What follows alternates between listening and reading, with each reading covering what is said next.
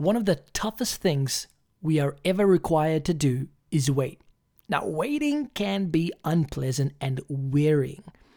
While waiting, we can be distracted, we can be lethargic, we can kind of be disconnected and dull.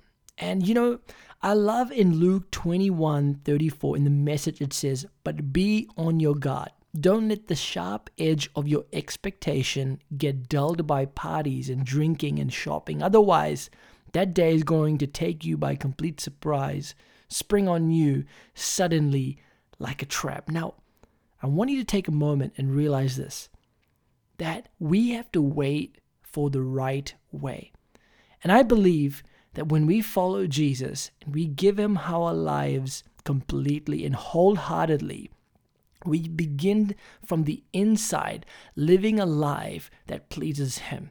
And automatically everything on the outside begins to align to what God desires. This is Joshua Singh, and you can find out more information about me on joshuasingh.com.